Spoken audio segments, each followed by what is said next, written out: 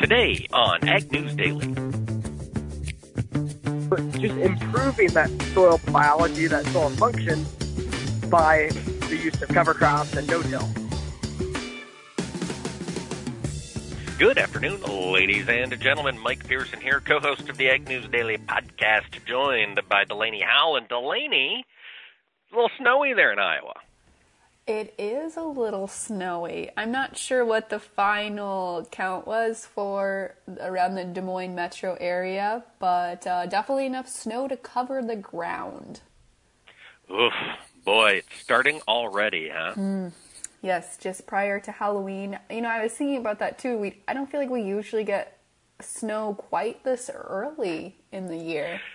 I saw an interesting stat. It was put out by one of the Des Moines television stations. I want to say it's happened like 13 times since 1950 or something. So you're right. It doesn't happen very often. Okay, well, I think the last time... Yeah, you're right. Now that I think about that, I was watching the news last night too. I think the last time it happened was like 1995. Okay. So I don't remember that year very well. No, I bet not. Yeah. No. I was just a little guy. Well, so you've got snow. I've talked to a couple folks, had a little poll going out on Twitter. It seems like we've seen anywhere from 2 inches in eastern Colorado up to Iowa. I've heard amounts ranging from 1.5 up to 2 inches to 3.5 in Wisconsin. So it is very much slowing down harvest for a lot of folks. That it is. And since you're talking about harvest there, Mike, we saw yesterday's crop progress report come out.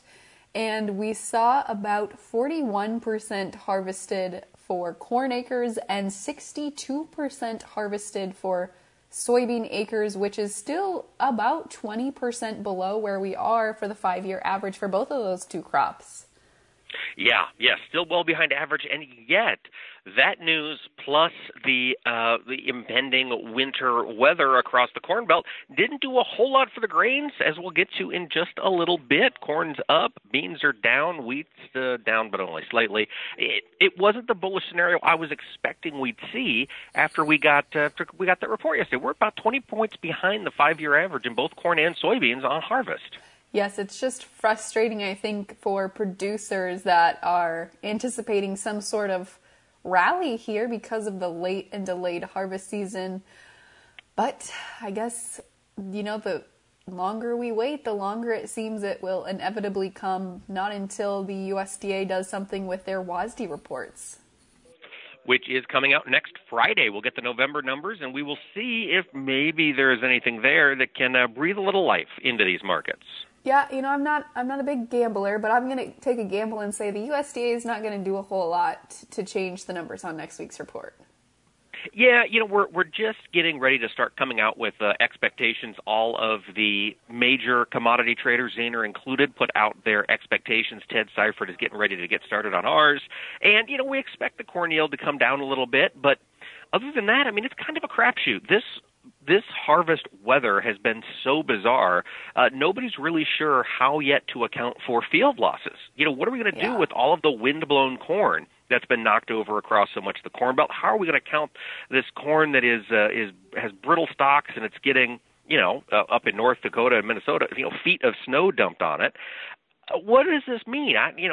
If I were a gambling man, I would say this is the year to turn cows loose out in a cornfield after harvest. I got a feeling in a lot of these places they're going to get pretty fat on plenty of feed. Well, that's not necessarily a bad thing. I mean, not if you got fences around your cornfield. Right. If you don't, I would not advise putting cattle in them. No, probably not. Well, while we're speaking of cattle, the cattle industry, pork industry, poultry industry have all been roiled here over the past 2 years by the growth in popularity of plant-based meat substitutes, the fake meats.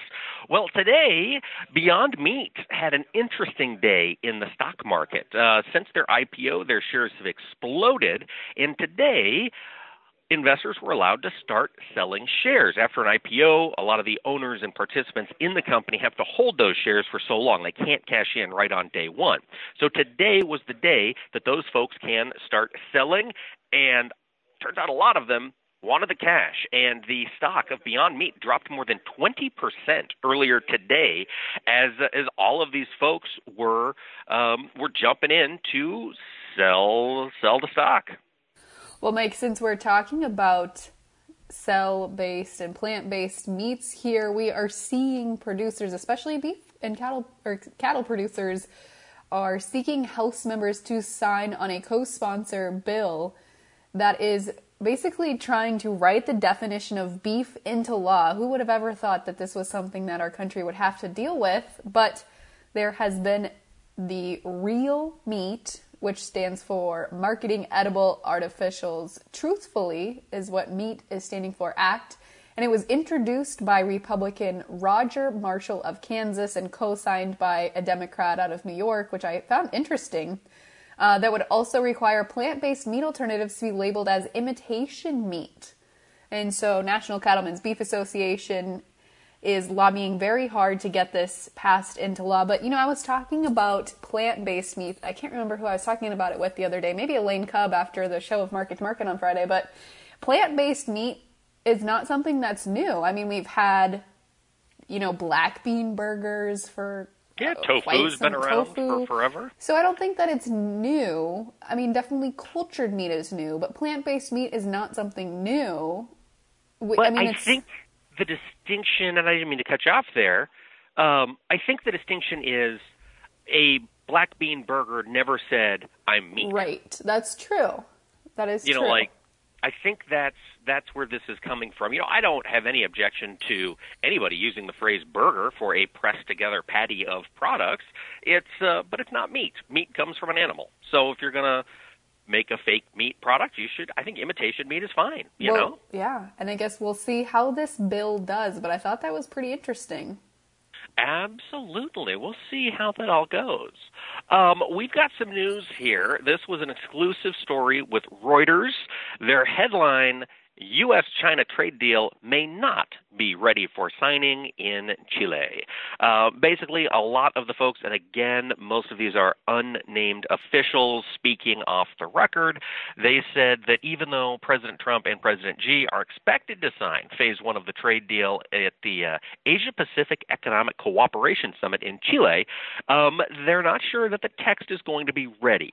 They said, the official said, quote, if it's not signed in Chile, that doesn't mean it falls apart. It just means it's not ready. Our goal is to sign it in Chile, but sometimes texts aren't ready. But good progress is being made, and we expect to sign the agreement in Chile. So it sounds like they're giving themselves some wiggle room to maybe not quite ink this deal on November 15th, as so many folks have been hoping. Well, that is very frustrating.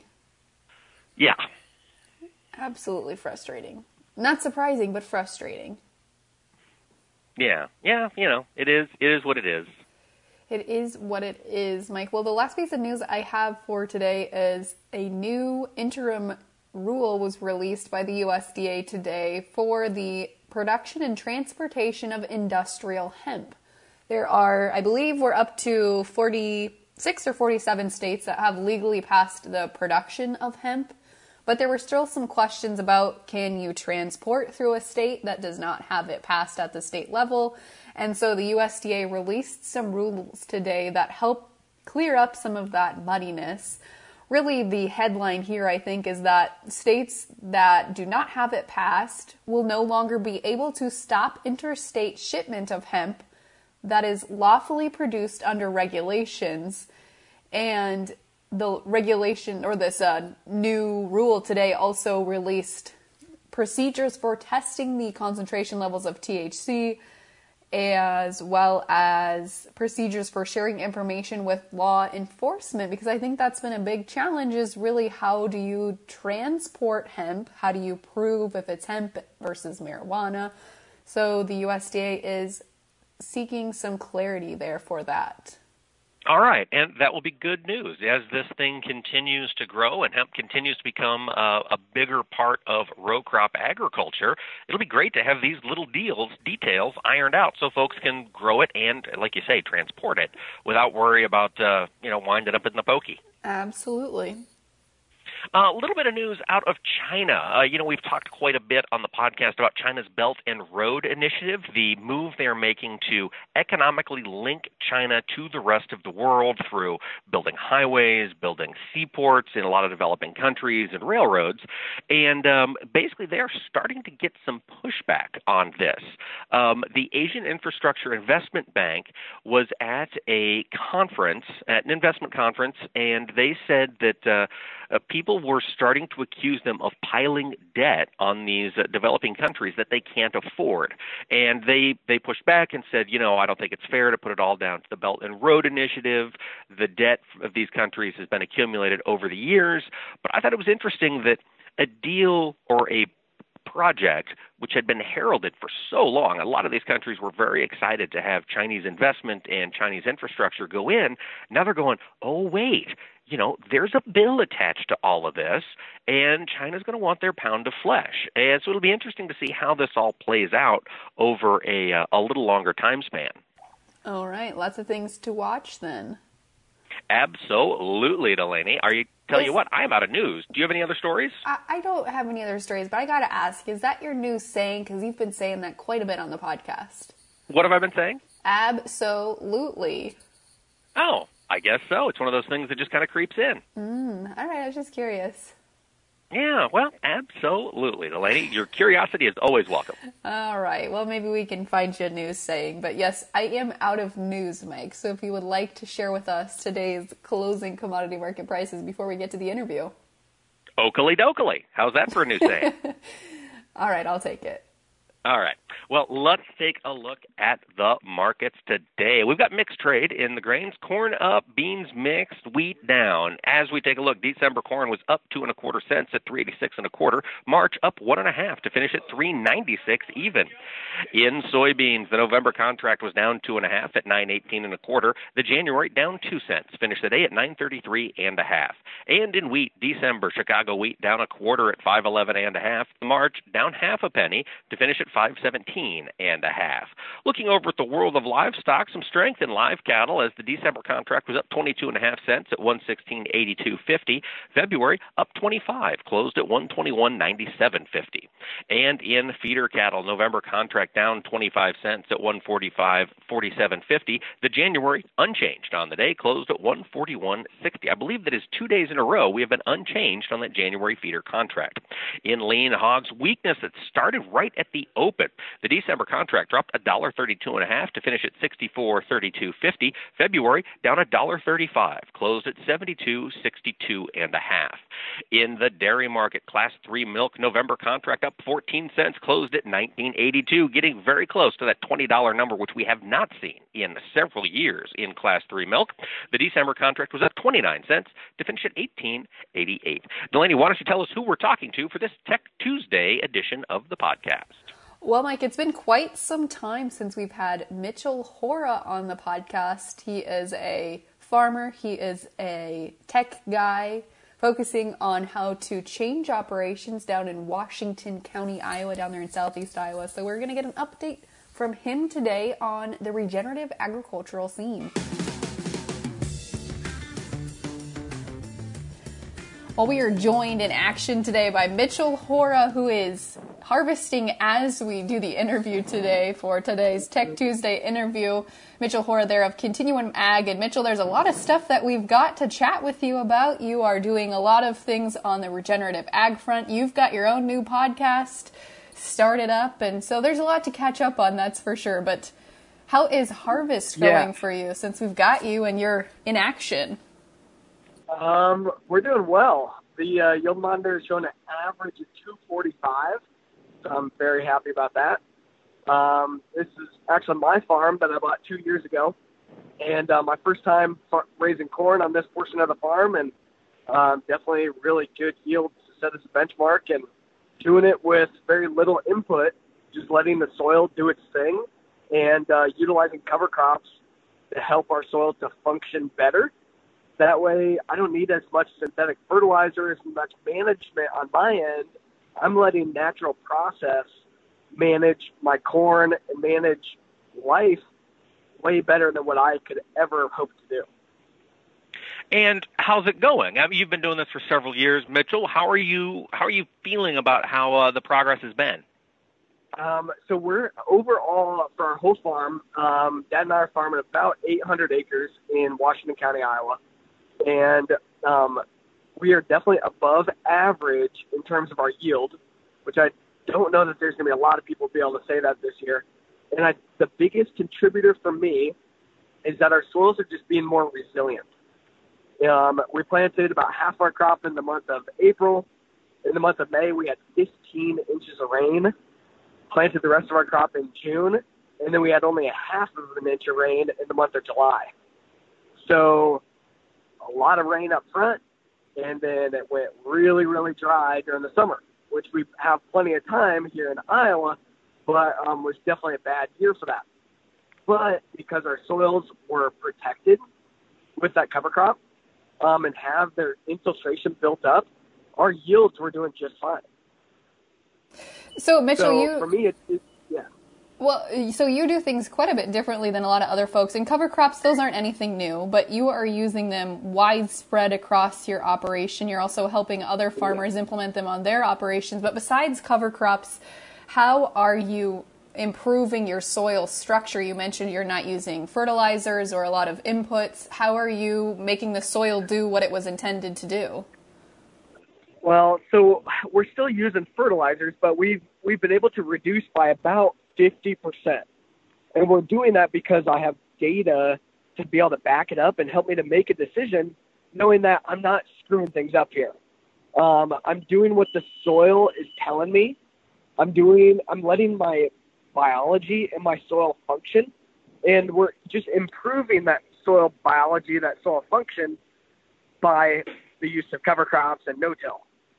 And so I'm just giving a better home for my microbes, and I'm feeding my microbes with carbon. And that carbon is coming from the roots, coming from the exudates, which is just carbon pumped out of the atmosphere as CO2 and released as sugar into the root zone. And what we're seeing now with a big concern around atmospheric carbon, and a lot of groups that are saying, hey, we need to sequester this carbon in the soil, and we'll actually reward the farmers for doing it through carbon payments, carbon credits, that we are understanding how we can sequester this carbon more effectively, how we can sequester the most amount of carbon as possible, because I know that it helps my soil, it helps my water holding capacity, helps my infiltration, helps my microbes, helps my nutrient holding capacity. But I can also now get paid to offset the carbon footprint of other companies, and I can get paid for the carbon that I'm holding in my soil. And tell us a little bit about how you plan to get paid. I know this is not something you're just working with on your operation. You have been working with companies to develop these type of programs. Bring us up to speed. How are these programs progressing, and what does the payment scheme look like? Yeah, so there's a variety of companies that are doing carbon credit payments. Indigo Ag is the most probably widely known one at this point that's really making a lot of headlines. And what they'll do is we'll pull a pre-test to quantify our soil carbon, and then we will deploy best management practices, come back after a couple of years, and identify how much carbon we've been able to store in our soil. And we'll take that to a tons per acre basis and identify how many tons of carbon I've actually been able to pump into my soil. And I'm helping to offset the carbon released by, of course, agriculture. We've been releasing carbon, but more so, I'm offsetting the carbon footprint of companies like Walmart and their Project Gigaton. So Walmart is saying, hey, we can only clean up our carbon by so much. Our vehicles can only be so efficient. Our manufacturing processes can only be so efficient. How do we offset the carbon that we are emitting into the atmosphere? And now they're looking at agriculture as a way to be able to do that. For me, this is awesome. I'm literally being paid to improve my soil health. We haven't really had that before. We know that improving your soil health is a good thing, there's a lot of farmers that have been doing it for a very long time, and farmers are caretakers of our land. We want to leave our land better than when we found it, but now we can be paid for carbon and for some other positive economic outcomes as well. There's a lot of things being developed, and Continuum Ag just helps to provide the data for that, and also can consult directly with farmers to help them to implement better practices on their farm too. So, Mitchell, I want to ask about that. You said the best management practices or better management practices for farmers that have never done carbon sequestration or don't really know how to get started on that. What are some best practices or ways to improve their carbon footprint? Yeah, so really it's all about the 5 principles of soil health, which is minimize disturbance, keep residue on the surface, keep a living root at all times, implement diversity of plants, and integrate animals. So by utilizing these principles of soil health, we inherently are able to improve our water impact and our carbon impact. But the key for me is, how do we actually improve our soil health and do these things in a manner that's logistically and economically feasible? So across agriculture, we as American agriculturalists are some of the best in the world at farming very efficiently, very sustainably on a year-to-year basis, in terms of that we're going to have good production year over year to an extent. But to shift our practices to reduce tillage or to implement cover crops or to try to diversify our rotations or integrate livestock can be a major change for a lot of farms and a major risk. And there's cost share money that's available to help us to do things like cover crops, but that might not overcome all of the risk that's associated with trying something new. So that's where we use data to help us to reduce that risk and help to create a network, a community of farmers who are able to work together to utilize the best products and practices together to give us the best chance at success on our farms. So, Mitchell, let's talk a little bit about where you see this going. This has been, the regenerative ag space has been very popular for the past 3 to 5 years. You've been very involved with a lot of the different companies who are playing a part in this. Talk us through the next 5 years. Where are we going with all of this, and how many acres can we legitimately apply these techniques to and still maintain or grow yields? Right. So I see 2 different outcomes here, things at least over the next, like I said, 5 years, in order to implement more regenerative ag. Number 1 is an outcome-based approach to being able to help to reward farmers for doing this, because we're seeing the consumer and these companies demand it. So now we need to transfer the money, funnel it down to the farmer. So that'll be on 2 different things. One is an outcome-based approach, paying farmers for their carbon sequestration, paying farmers for implementing cover crops, paying farmers for improving their impact on water quality or water holding capacity or nutrient density of the food, which is my favorite one, which is let's produce an actual better quality food. The other approach is helping farmers get them money up front. So where a company can team up with a farmer and help them to implement a more regenerative system. So giving the farmers some money up front to be able to try to raise barley or try to integrate some livestock or feed a diverse cover crop mix. That company will utilize its marketing budget to work directly with a farmer and help them to improve their land. Now, that one doesn't factor in quite as much on the outcome data, but it's more about the story. And it's more about, as Walmart, for example, since I used them before, as Walmart, we are directly helping X million number of acres to implement cover crops. And here's our specific data about the number of cover crop acres that we have directly impacted, utilizing that quantifiable data. So that's the 2 different ways. So one, monitoring the carbon or the ecosystem services after the regenerative ag practice has been implemented, or helping with private sector funding up front in terms of some cost share. Wow. Well, it is an exciting time, I think, to be in farming with all the maybe bad things with weather delays and slow harvest this year, but there are definitely some bright things on the future, Mitchell, and thanks so much for sharing with us some of those things. Yeah, no, I'm really excited. I'm excited for better technology. I'm excited for real-time data, connecting with the consumer, telling a positive message that as agriculturalists, we are very good at what we do, and we've had a lot of success because of it. But we are also now ready to be part of a solution for reducing CO2, for improving water quality, for improving our water holding capacity, our water efficiencies. And farmers are ready to raise their hands and to be a big part of the solution. Absolutely. Well, Mitchell, we hope you have a safe and happy harvest there as you finish up. Thanks for joining us today. Yeah, thanks for having me on. Always good to talk with you guys. Well, it's always good to hear from our friend Mitchell Hora there at Continuum Ag. Folks, if you've got questions on sustainability or making your operation more regenerative, reach out to Mitchell. He's a neat guy. He's got a great presence across social media, and he's a really sharp young guy changing the industry. Absolutely. You can find him at Continuum Ag LLC on Twitter if you are a tweeter. But if you do not tweet, you can also interact with Mitchell on Facebook.